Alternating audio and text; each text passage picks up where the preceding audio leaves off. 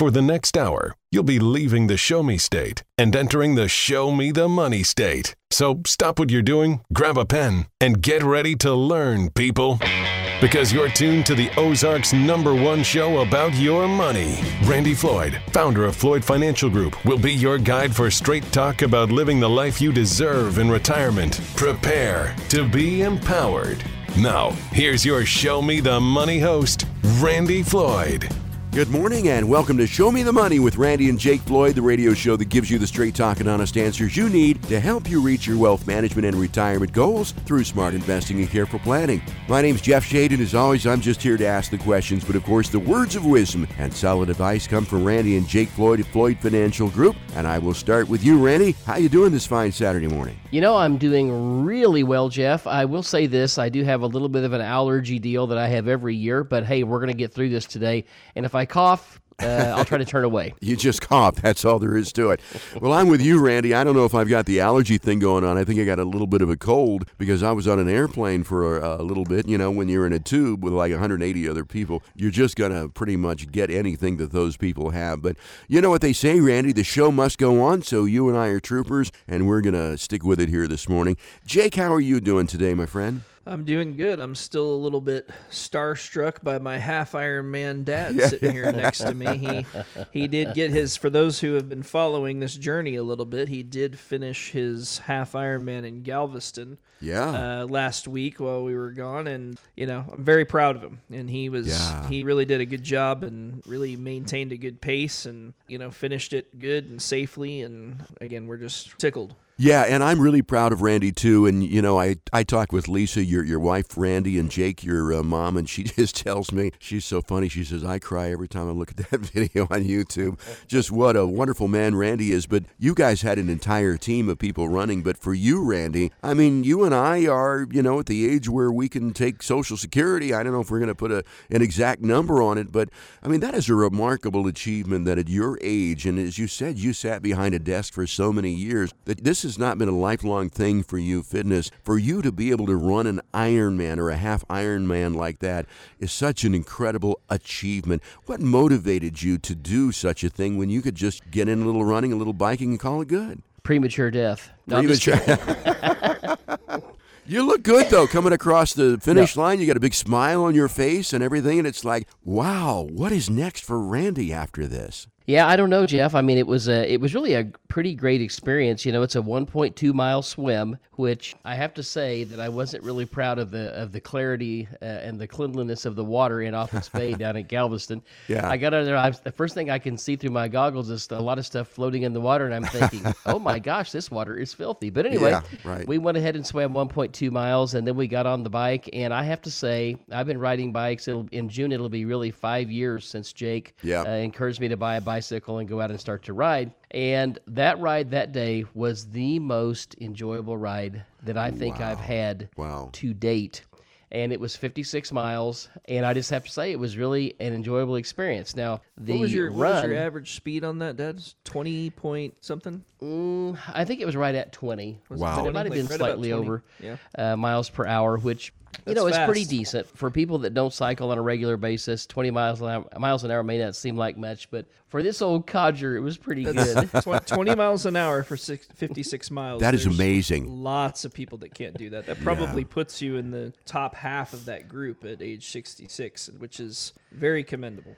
Yeah. So anyway, we got done with that, and then we went out and got on the run, and it got pretty hot, you know, and I'm still peeling skin from the sunburn that I got.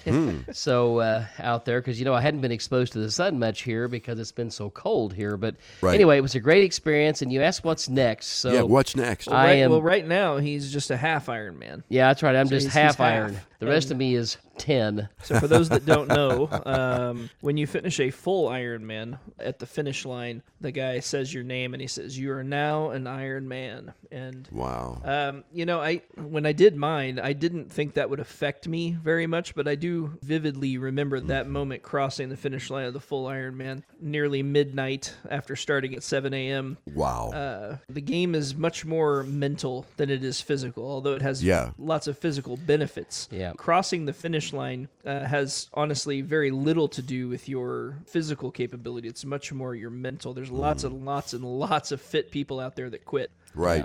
Sorry, I didn't mean to No, you're- hijack the conversation. Go ahead. No, so I'm seriously contemplating doing a full Ironman. Wow. Probably maybe in Florida. I've looked at all of them around. Some of them are fraught with jellyfish. Yeah, you have to swim with jellyfish on your face and things like that. So I'm not really looking forward to that one. But the one in That's a deal Florida breaker for is me. an ocean swim. Right. 2.4 miles and then a 112-mile bike and then a marathon. So I'm seriously contemplating doing that. That would be in like November, December of 2024. So take a little time off, get fully recovered, and then get ready to go back after it and get it done. You just got to keep going, got to keep pushing forward, right? Yeah, well, a jellyfish attached to my face or a shark attached to my thigh. Yeah, those would be deal breakers, too, so pick your venue carefully, Randy. Anyway, we're very proud of you. Everybody at Floyd Financial Group, very proud of you, and very proud of the other participants, too. I believe there were 6 of you that did this. I don't know a lot of them. Do you want to maybe rattle off their names to give them a little recognition? So we had Silas and Eli and Carver and Kyle, Tyler and you. and Tyler and myself. And so Silas did the best. He got 90th overall out of around 2,000 participants. And this was his first half Ironman, so really did well. Most of the other guys did in the 5-hour range, which is really, really good. The complete average for all triathletes, all age groupers, young to old, is 6.5 hours. So Silas did 4 hours and 49 minutes, which is pretty awesome. Yeah, and to see their families and their kids waiting for them and all the post-race stuff, it really was heartwarming. So hats off and congratulations to all of you. And for our listeners listening out there, Jake let it slip there a little bit. He said Randy was 66. So, if Randy can do this Ironman at age 66, now mind you, he didn't just, jump in and do it. There was some training involved with it too. You too can get out and do a little exercise and get moving. And it doesn't mean that you have to run, bike, swim, or anything like that, but just keep the body moving.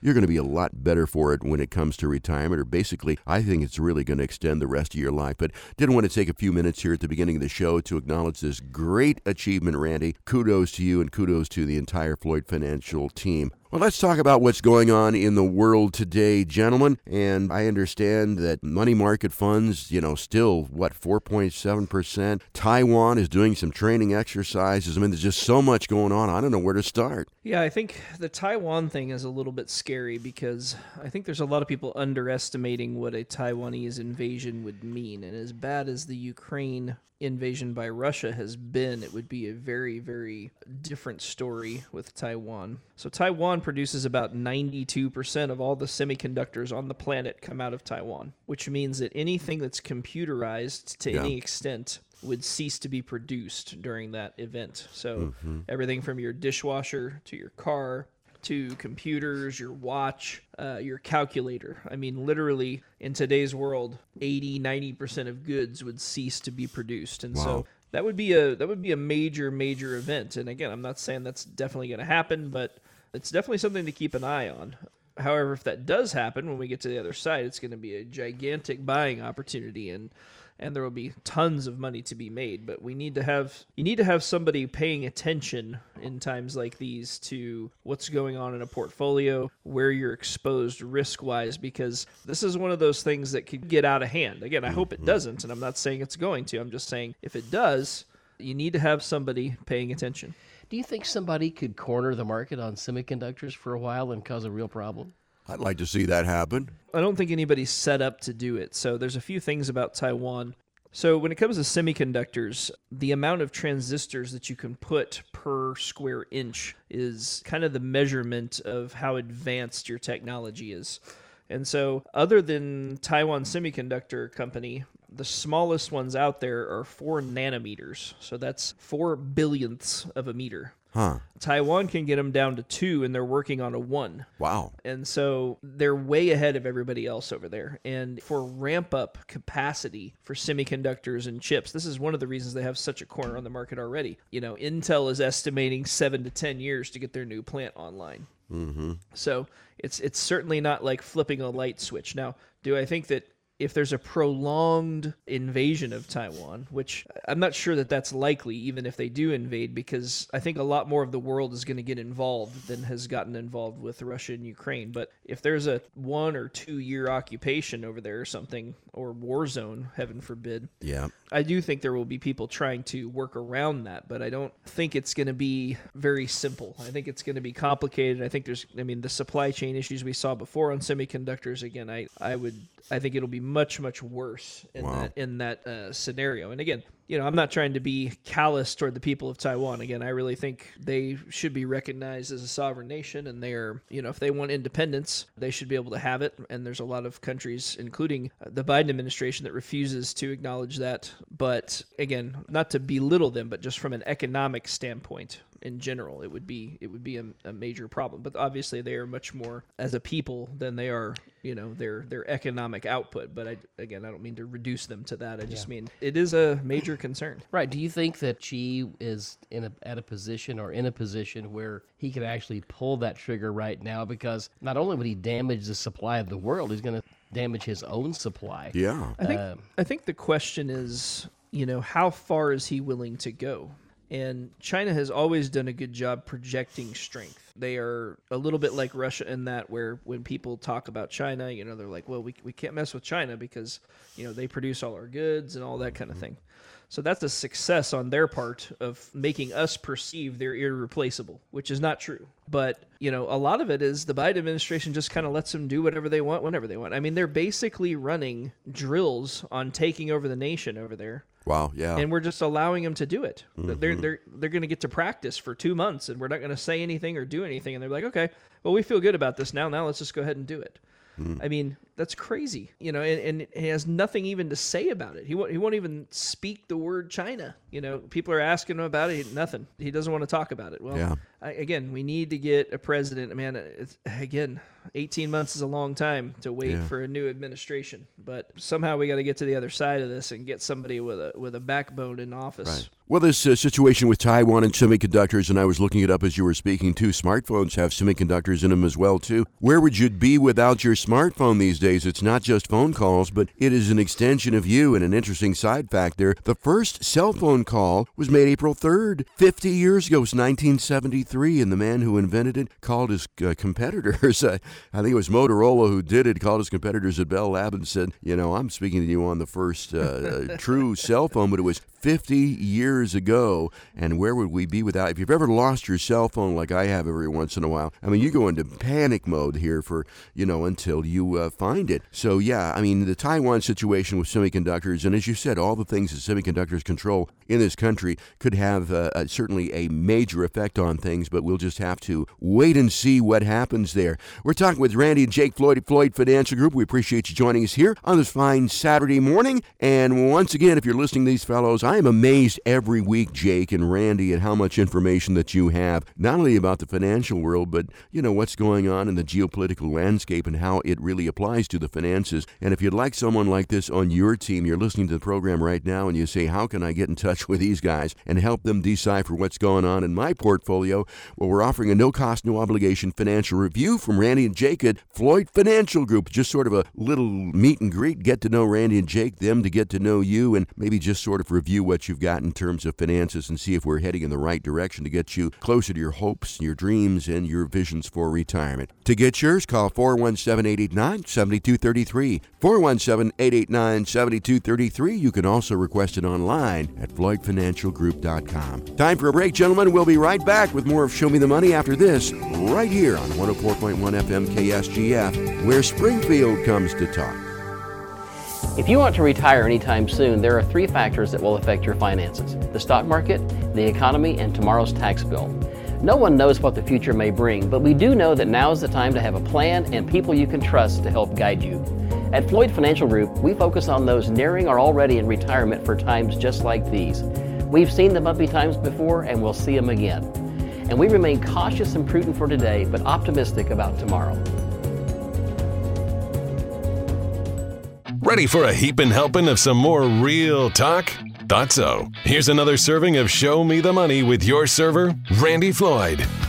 Welcome back, everybody. This is Randy and Jake. You're listening to Show Me the Money, and in this segment, we're going to be talking about understanding your costs at retirement and, kind of how they change, Jeff.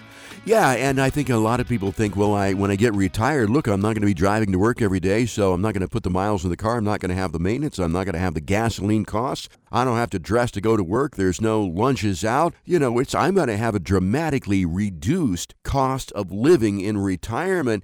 But really, that's just not the way it is. There's so many other hidden costs that come into play when you get into retirement. So let's talk about that a little bit. Is it really true, Randy and Jake, that your costs in retirement are going to be reduced, or are they about the same, or are they going to be more? How does it really work? I would say that really depends on the person or the couple. I would say that costs go down probably 20 or 30% of the time. It just, if you like to sit on the bank and fish with night crawlers and that's your idea of heaven, your costs will probably go down. But if you like to do anything that requires money, all of a sudden you have all this time on your hands. Yeah. And even if what you like to do is relatively inexpensive, having to do it 50, 60 hours a week for the next 15, 20, 30 years, it can be expensive. You also have quite increased healthcare cost as you get older. I think the number's like 78% of all your healthcare costs comes in the last 10 years of life or something like that. Right. And 56% of all statistics are made up on the spot, right? Yeah. Now there's again, that's roughly the statistic. I don't have that right here in front of me, but healthcare cost is definitely a major thing. You do limit it somewhat by having, Medicare, having a supplement, having drug card and things like that. But there's just a lot of things that are health related that you spend money on. But I would say for the average person, the cost moves, doesn't become less or more. Mm-hmm. It's where you spend it that's a little bit different. But there are some windfalls, like you don't pay any more Social Security tax, right? You don't pay FICA anymore. You're not funding your 401k anymore, which is kind of like a tax almost from a retiree standpoint, right? Because it's just simply money that you now get to spend that you were previously saving. So there's quite a few factors that reduce it, but your abundance of time and need to fill it, and especially if you have those great things called grandkids to spoil, you've got to you got to make sure that you're doing it, not falling down on the job on spoiling the grandkids. Yeah, I think those are some of the factors, but ultimately it varies person to person, and that's where, having a good plan in place comes in. And part of that, setting up that plan, is you coming in and us discussing what's important to you. What are the things you're concerned about? What are the things you like to do? And trying to put a pencil to, the amount of income you're going to need and how that varies with retirement. Those are all things that we discuss in our first meeting. Just really trying to understand you as a person or as a couple. And then from there, we can go to the drawing board and come up with the plan to meet those needs.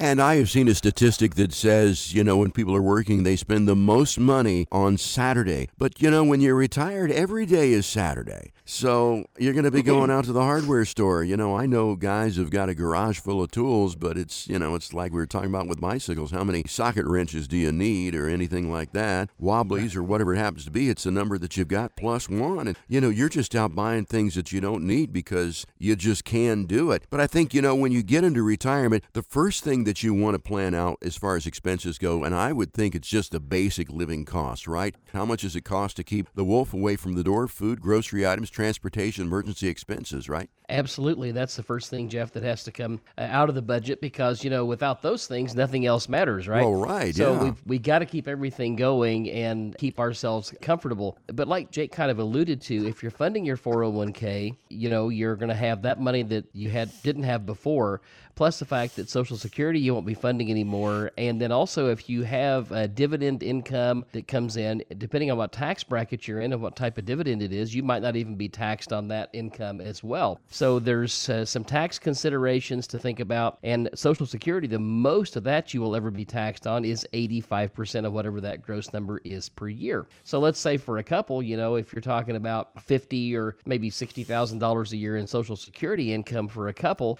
maybe only $48,000 to $50,000 of that's taxable. So you're saving a little bit of extra money there as well. So, there's just several things to think about. there. But you're right. When it comes to just looking at budgets, the first thing we do is we say, hey, what's your bare bones budget? Yeah. And then secondly, how much fund money do you want? And that's the one that people have to kind of scratch their heads and go, let me think about that. Yeah. So they do. They come back with a number. One other thing I might add here is the fact that some people really are so anxious to get going that maybe that first year, 2 or 3, they really want to spend a lot of extra money on travel and vacations and things of that nature, and maybe it'll be a little less later. So all those things factor in to how we set up income and what that's going to look like. But I would say this, as a general rule, most people don't want to take a pay cut when they retire. They want to stay about where they were. Well, sure. And, I talk about the go-go years and the slow-go years and then the no-go years. And in the beginning, those are the go-go years. You're healthy. You've come off of working all these years. Hopefully you're healthy. And that's the time you want to get out and do these fun things. Like you said, I mean, for you, I know you're not retired just yet, but I mean, you did a half Ironman and you got bicycles that you got to buy and you've got travel expenses and so forth. So we want to do all those things. Maybe we want to upgrade on the bass boat, something like that, a new shotgun for our hunting or whatever it happens to be. And then you get into those slow-go years where you don't want to do as much, but you still want to do something. And I would think that the income is sort of a bell curve thing, because it's up here during the go-go and then it sort of goes down a little bit during the slow-go. Then it goes back up during the no-go years. And you were talking about healthcare expenses, and I've got a good friend of mine whose mother just passed, but she had Lou Gehrig's disease, and he certainly, God bless his heart, was able to provide the expenses that she needed to take care of her. And she wasn't ill for that long. I'm going to say maybe a year or so, but he spent $268,000 on her care. And I mean, she was lucky enough to have this friend of mine as a son to be able to do that. But for a lot of other people who do not have relatives who could do that, I mean, that's going to be on you to be able to take care of those health care costs. So would you say that when you do these expenses and these plans, that health care costs, that's going to be one of the, probably, tell me if I'm wrong, one of the most challenging things to fund? Oh, yeah, it is, no doubt. You have to look at what potential acute care things can happen, which, for the most part, except for the drug costs, and maybe for, some really rare situations where you need experimental drugs or something, Medicare and supplements, or Advantage plans are going to take care of the vast majority of that. But there are those things out there that, you just can't predict, and that you might want treatments that they don't cover and that sort of thing.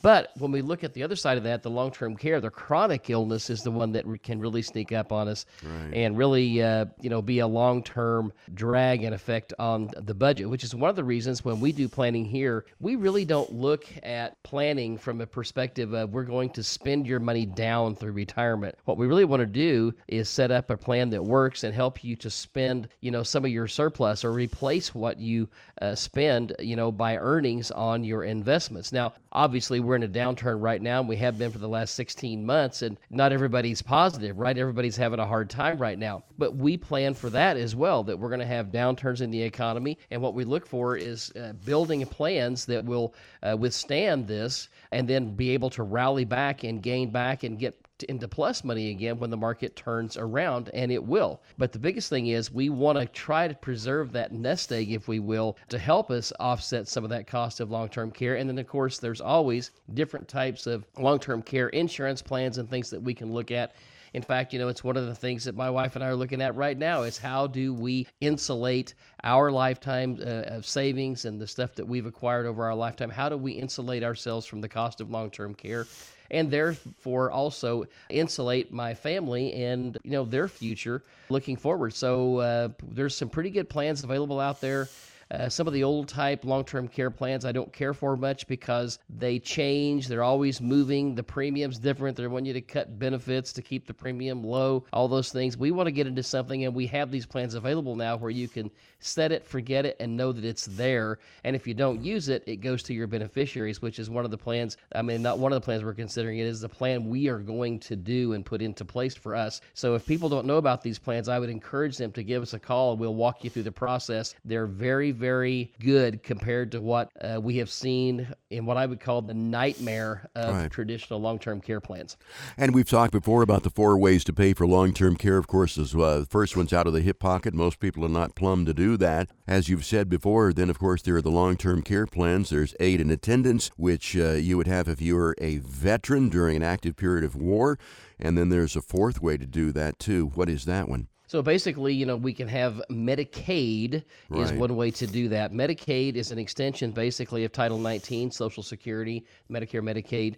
Basically, what it amounts to is it was designed to be there for people who fell upon chronic illness later in life. Now, the states don't really want you to have that money because Medicaid is funded about half by state and local taxes, and then the other part is federally funded. Right. And the Fed oversees how Medicaid works in general, but the states have wiggle room.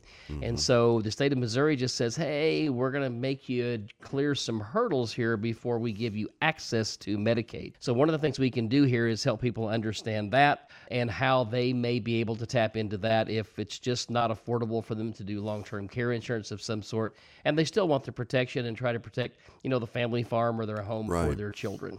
And on the topic of Medicare and Medicaid, there are a lot of things that Medicare doesn't pay for, particularly as we get a little older. Many of us have a little bit of a hearing loss, too. And I'm finding that Medicare does not pay for hearing aids. And last time I checked, they can be $3,000 for a pair of hearing aids, if not $4,000, maybe even $5,000. So don't think that Medicare is going to pay for everything. And if you do use Medicaid, Randy, I understand that, when all is said and done, that Medicaid then come back on your estate to recoup the money that they have spent. Is that correct? That is correct. Without proper planning, that is exactly what will happen. The Medicaid will go out, the state of Missouri will go out and say, hey, we kept a tally of what we spent on you, and hey, when you sell mom and dad's house, they're going to have a TEFRA, that's TEFRA, that's short for the Tax Equitability and Financial Responsibility Act. Right. Basically what it is, it's a lien that says, hey, the state gets their money ahead of anybody else. So those are things to consider when you're considering how much money you're going to need in retirement. And,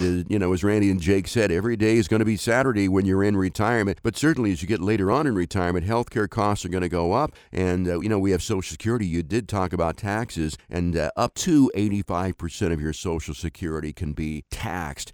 How do they figure how much of your Social Security that you would be taxed on, Randy? I mean, in what circumstance would it be 85%? What circumstance would it be nothing? Yeah, basically the way it works, Jeff, we figure what's called provisional income. So we take Social Security, we divide it in half, then we add on any other income that comes in from pensions, IRAs, 401ks, rental income, all that sort of thing. We add it up. And for a married couple, if you are below $32,000 taxable income, you're basically going to pay zero on Social Security. If you're between 32 and 44, you're going to pay on 50% of your Social Security. If you're north of 44,000, you're going to pay on 85% of your Social Security. And so basically, and for a single, it's like 24,000, 32,000. I don't have those numbers committed exactly to memory, but anyway, you get the idea. It's a graduated schedule. And so we just have to look at each person's situation and see what that taxability is going to be. And that also affects how and where we take income from many times. So if our listeners are hearing this today and they're saying to themselves, I certainly would like to know how to plan for expenses in retirement, very simple for you to get your comprehensive plan. Again, no cost and no obligation, and certainly no judgment with Randy and Jake. 417-889-7233. Reserve your spot on the calendar today to sit down with Randy and Jake and let them put you on a path to a fruitful retirement, a retirement in which you not only survive, but thrive. 417-889-7233. You can also request your plan online at FloydFinancialGroup.com. Let's take a break, Randy and Jake. We'll be right back with more of Show Me the Money right here on 104.1 KSGF, where Springfield comes to talk. Almost every day, people come to see me for a second opinion on their investment portfolios. Many times I ask, what brings you in today? Why are we here? Many tell me, Randy, I just can't open my statement. I can't take the stress. If this is you, know this, you're not alone. Many people are hurting and are very concerned during this pandemic and the effects on their retirement. At Floyd Financial Group, we can help take the stress out of opening your statement. Call us for a complimentary review or visit us online at floydfinancialgroup.com. Ready to climb a mountain of financial know-how? Good. Because it's time for more Show Me the Money with your financial Sherpa, Randy Floyd. Welcome back, everybody. This is Randy and Jake. You're listening to Show Me the Money, and in this segment, we're going to be talking about top reasons you might go broke in retirement. Da-da-da-da. We don't want That's that to happen. David Letterman used to do that top 10 list. I can't guarantee there are going to be 10 of them here, but certainly there are going to be some good reasons why you may go broke in retirement. And, we've said this before, that probably is the number one fear that people have, retirees, is running out of money in retirement. And, it is legitimate fear. I have known people, my own older brother, as a matter of fact, ran out of money before he ran out of life. Unfortunately, my nephews certainly have the ability to take care of them and take care of my sister-in-law, but it is a big fear. So let's talk about some steps that you can take to avoid that fate. It's never too late to start to think about these, but let's first talk about some of the reasons that you may run out of money in retirement. The first one is that you take all your money out of stocks. Yeah, for sure. One of the biggest risks to people's retirement over the last few years especially is with interest rates being so low. People need to spend money off their retirement savings. Let's say you got $1 million in your retirement account, Jeff, and you need to spend $40,000, $50,000 a year out of there to live the retirement lifestyle you need. Well, while interest rates were 0.5 and 1, you're talking about getting somewhere between $5,000 and $10,000 a year, not $50,000. Right. And so a lot of people were forced into taking more risk than they wanted. But here's the one thing I would say. Taking all your money out, putting it all into, fixed instruments back at those rates was a sure way to be sure you were going to deplete your capital. And some retirement experts say that you'll likely need at least some of your savings in stocks throughout retirement, and that's for diversification and growth. And I think some people may think, well, with the market the way it is, I'm going to take all my money and put it on the sidelines in cash and cash equivalents. But if I'm hearing you correctly, that having some money in the market is always a good thing. Right, and I guess what I would say, too, is what you really need to do is not just be knee-jerk reactive and say, well, the market's bad, so I'm out. Well, now the market's good, so I'm in. People that follow that recipe always get out at the wrong time and get in at the wrong time, and that's been something that we have seen over and over the years, because when everything's going straight up and everybody's excited, it's kind of like, for me, getting on the roller coaster, and how when you start at the bottom and it kind of tilts you back and it starts to go click, click, click, click, click, click, click, click, click. Well, the closer I get to the top up there and I see the downhill side, I'm like, oh my goodness, why did I do this again? And my wife is over there chuckling, of course, next to me. And so anyway, they ride the roller coaster down, then they're scared to death. And when markets do get good again, they can't get in because they're still afraid. And about the time they get over their fear, the market goes down again. They're ready to get back in at that point. So it's one of those things that they need somebody to help guide them through this process. And you really need a plan figured out that's going to work and factor in the ups and downs of the market. I think also, Jeff, to be clear, we don't think it's necessarily wrong to get out of the market when we can see harm coming. The big thing you have to have is you need to be acting ahead of it, both directions, meaning if things are going to get bad, you need to be protecting ahead of that time. And when things are really bad is really when you want to be buying back in. Not waiting for it to get good again. And so I think the biggest thing is you need to have a plan for if you're going to get out, how are you going to get back in? Right. Because there's a lot of people that get out and just never get back in. Or like Randy said, they get in at the top just in time to lose money again. Right. And so having the plan in place where it's not so touchy-feely, it's not, well, this scares me, so I'm going to run for the hills. Or you have to have kind of a set of rules that you abide by, because otherwise the emotion of investing will get the better of you. And I'd say that's probably one of our number one jobs here, I mean, if not the number one job, is to help take the emotion out of investing money for people. Because when it's your money, it's very difficult to take emotion out of it. Right, and I think that investing in the stock market is part science, but it's also part of an art form too. And that's what you do so well at Floyd Financial Group, is really look at the art, but look at the science of investing in the stock market. So I think we have decided that taking all of your money out of stocks is one of the reasons that people run out of money in retirement. But conversely, just like my brother, he invested too much money in the stock market, and that's where he lost his money. And then he took to, falling prey to these classes that teach you how to day trade and so forth, and any money that he had left, he lost it there too. So investing too much money in stocks also can't be good for you, right?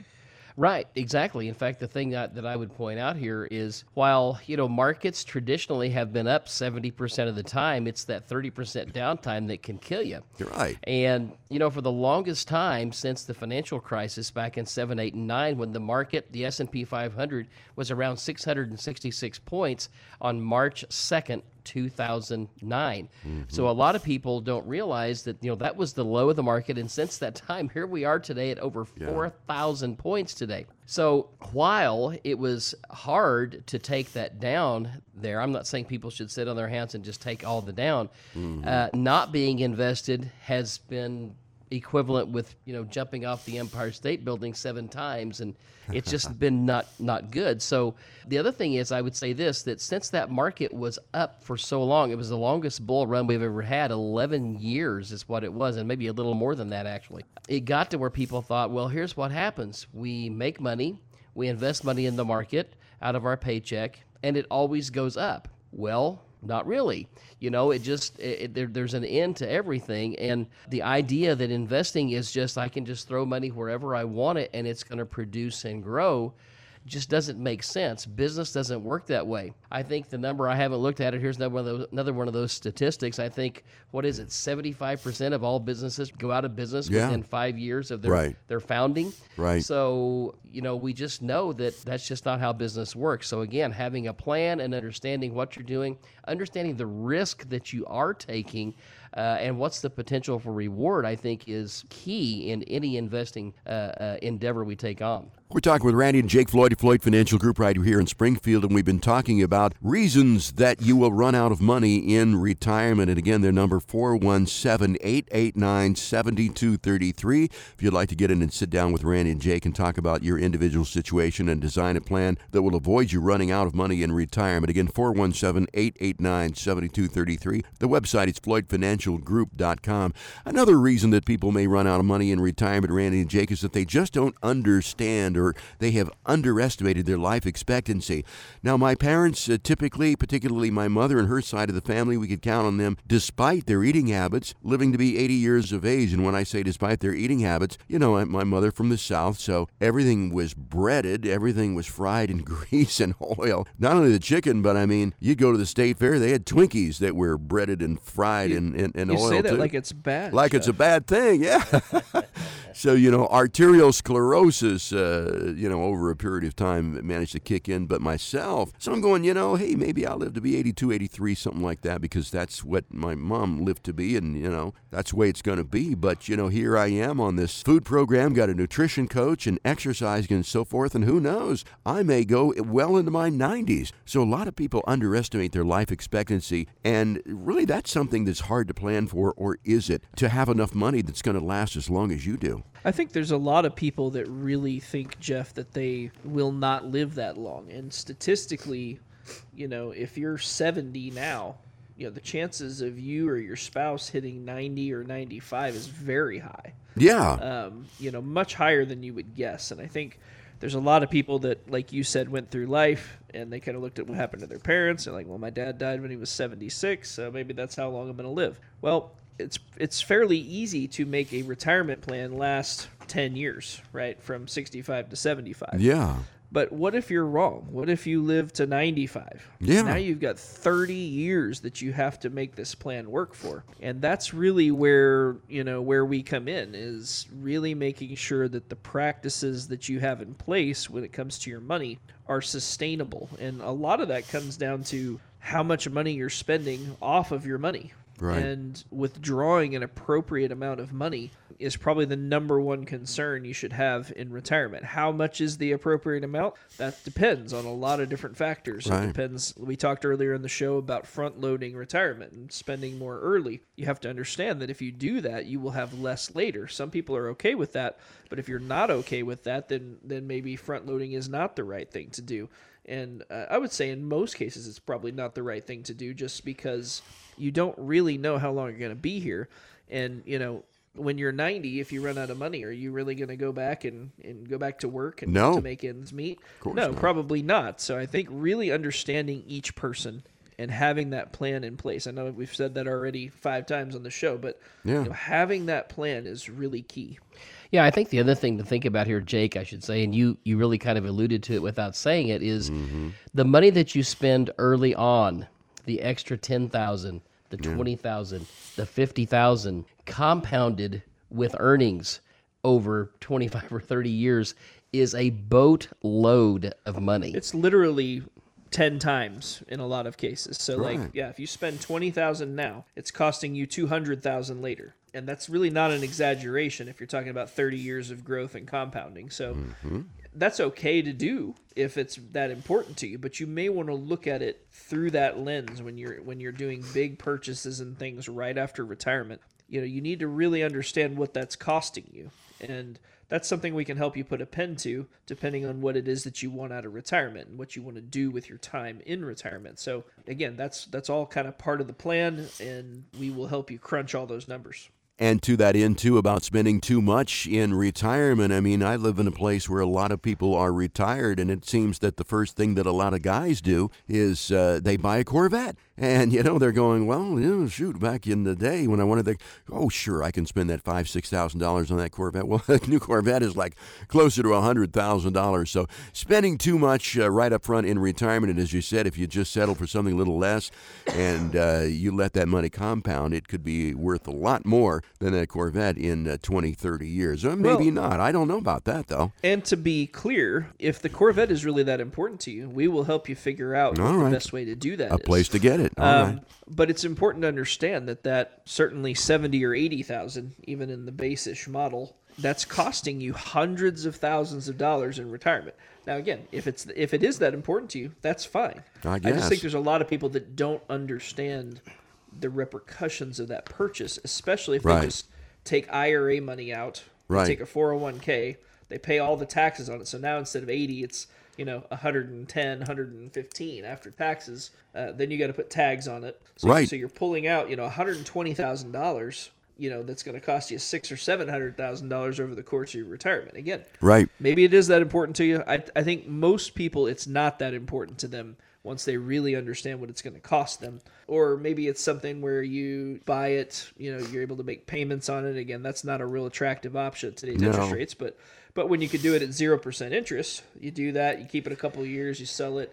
It's a minimal expense. And you're probably bored of the car anyway. So there's a lot of ways to handle that, and that's one of the things we'll talk about at your complimentary review. That's right. If you like your complimentary review, call 417-889-7233, 417-889-7233. Again, a chance to sit down with Randy and Jake, talk about your individual situation. And again, no cost, no obligation. Certainly, most importantly, there is no judgment. We all put our pants on the same way, one leg at a time. And Randy and Jake understand that. 417-889-7233. You can also request your plan online at FloydFinancialGroup.com.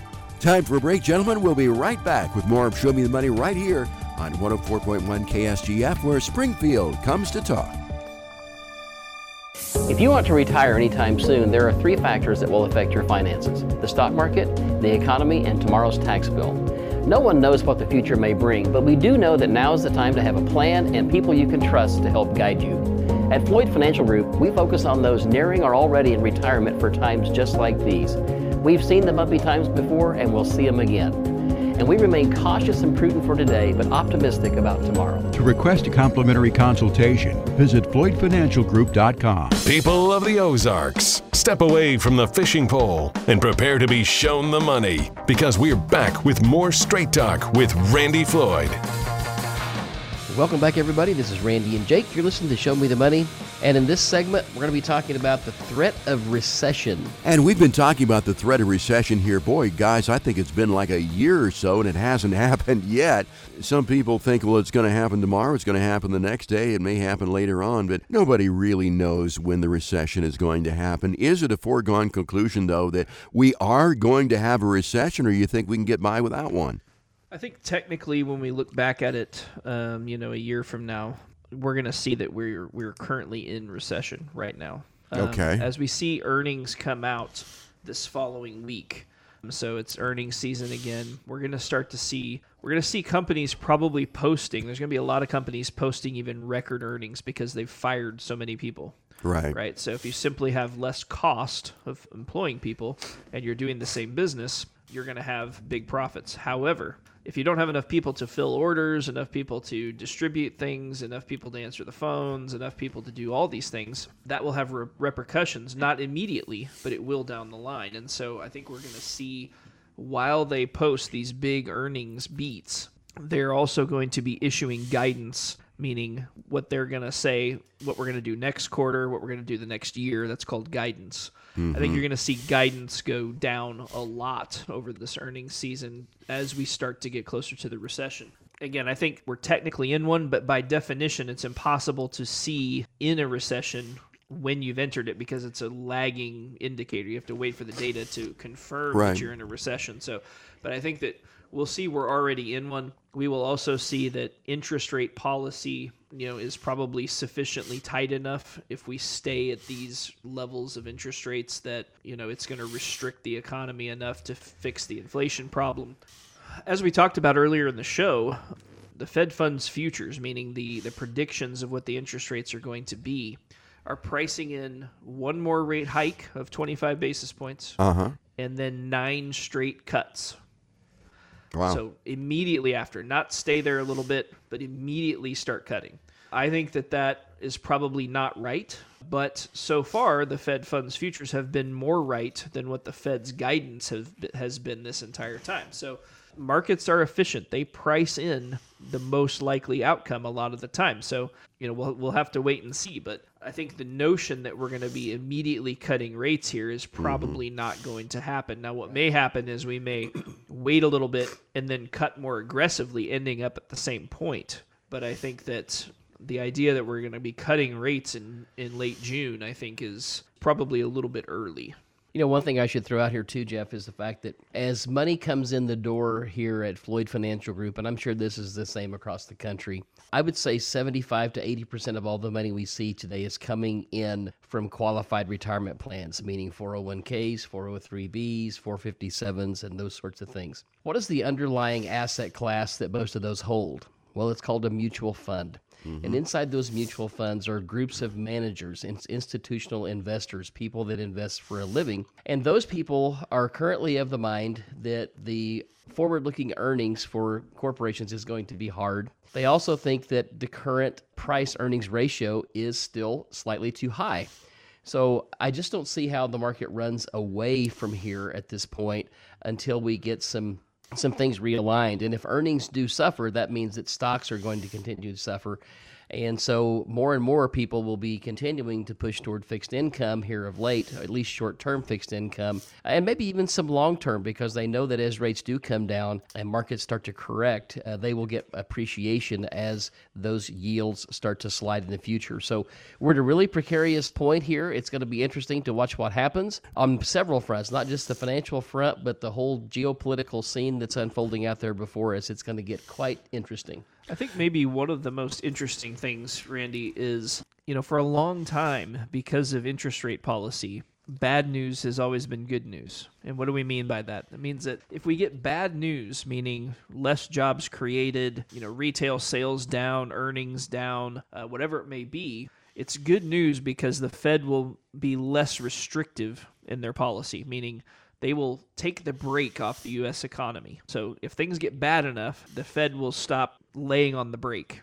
And so we're starting to see the shift between bad news is good news to bad news is just bad news. So last week, or about a week ago, we saw the first jobs report that was way less than it had been the previous several months, meaning new jobs created was a lot less than it had been. So that's technically, in a normal economy, bad news. And so on that kind of news 6 months ago, the market would have been up 3% on the day because they assume that the Fed is going to back off. But now they're like, well, even if the Fed backs off, we're still in recession. So we're starting to see the shift in the way the market is interpreting data. And I think that's a good thing because it means we're one step closer to the end of this cycle to where we can go and start to make money again.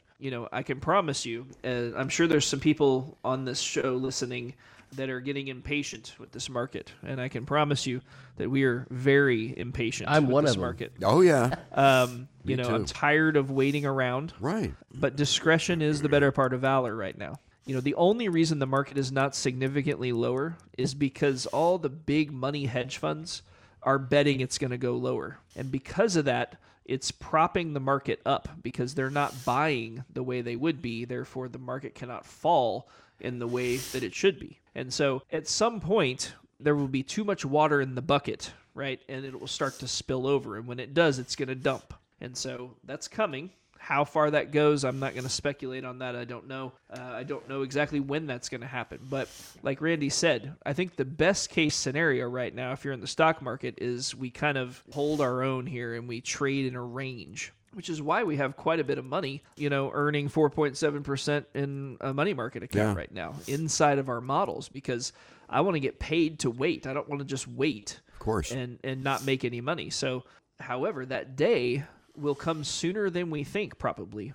Because right now it looks like, you know, I don't know, 5 years, 10 years, you know, it might finally get better. Again, it's going to happen way sooner than that, where things are going to start looking negative. When things really start to look negative, that's really when we want to start thinking about buying and really getting long, back up the truck on some of these stocks that are way too cheap, so that when the next leg comes, we're just that much better off for it. So again, bear with us. I know it feels like it's been forever. And trust me, it feels like it's been forever to us too. The other side of this is coming, and it's going to be very, very good. But a lot of the timing is going to depend on this Taiwan thing, and that could throw a little wrench in the works. But it could also usher in the end of the down faster and get us back on track sooner. So we'll see how it all plays out. But the fact that bad news is no longer good news is a step in the right direction, because that means we're one step closer in the cycle to getting to the other side where we can go all in again. Well, I'm with you, Randy. I mean, I can't wait for this to be over. You know, we had that bull run there for 11 years, and now we've had this bear hanging around for quite some time, and it's time for it to be over with. If we have decided, and I don't know if we've actually decided that we're already in recession, but it sounds like that we've decided that we are. The big question for most people, and again, we don't have a crystal ball, at least one that works. When's it going to be over? When are we going to get back to some sort of normality? And if you don't have the 4 to 5 or 6 years for it to get back to some sort of normality, what do we do? Do we just keep all the money in the safe investments? But you said they're going to be interest rate cuts, so I'm just as confused as a lot of people out there. Yeah, that's a good question, Jeff. I will say this about the normal life thing. You may remember the movie called Tombstone. Yeah. Had Val Kilmer, you know, in there, and Kurt Russell. Mm-hmm. And at the end, toward the end there, when Val's about to pass away in the sanatorium there, he asks Kurt Russell, says, "What do you want out of life, Wyatt?" He said, "I don't know, just to live a normal life." Yeah. Remember what he said? He said, "There is no normal life. There's just life," right? Right. That's kind of where we are in the scheme of this thing. You know, every day is a little bit different. We have so much geopolitical pressure right now, as well as not only externally with what's going on in the world. We're just about to enter the next presidential campaign here coming up, with inflation and all the things that are going on. So, you know, here's what I will say. More than ever, what you need is a plan. Right. And someone at the helm that's looking down the road, reading the signs. Not that it's going to be perfect. There is no such thing. You know, but somebody that's reading the signs, that's been there before, and that goes, "Oh, you know, I recognize that sign. That means no left turn," right? Right. So that's going to be more important than ever looking forward. And, you know, Jake and I have been doing this a long time. We've seen a lot of stormy weather. Not that we have all the answers, we don't. But one thing I can assure you of, we're at the helm every day. We're looking at it. We're figuring out where the next best move is. Like Jake said, while 4.7% is not a return that I would just say is wonderful, right now, while we're waiting for the storm to pass, to make a little money on our money in a safe way, which is what we're doing for a lot of our clients, I think is a very good place to be. And we will be ready when the market turns, and so will all of our clients. So take each day as it comes, and the way to hedge your bet against things going south, or to give yourself the best chance of success, of course, is to have a plan that accounts for these sort of markets. Once again, listening to the program today, you know, no cost, no obligation, no judgment for your financial Financial Plan with Randy and Jake. I mean, these are tumultuous times. Why wouldn't you want to sit down with Randy and Jake and talk about your individual situation and design that'll get you to retirement, through retirement, a retirement in which you not only survive, but you also thrive? It's quite simple. Call 417-889-7233 to get your plan. 417-889-7233. Do it today, won't you? You can also request that plan online at FloydFinancialGroup.com. Gentlemen, we are out of time for this week. I thank you for your time, but most of all, I want to thank the fine people here, the last bastion of sanity, Springfield, Missouri, for joining us. For Randy and Jake, I'm Jeff Shade. Get out, have a great day, this great part of the country that we live in. We'll talk to you again next week with another edition of Show Me the Money right here on 104.1 KSGF, where Springfield comes to talk.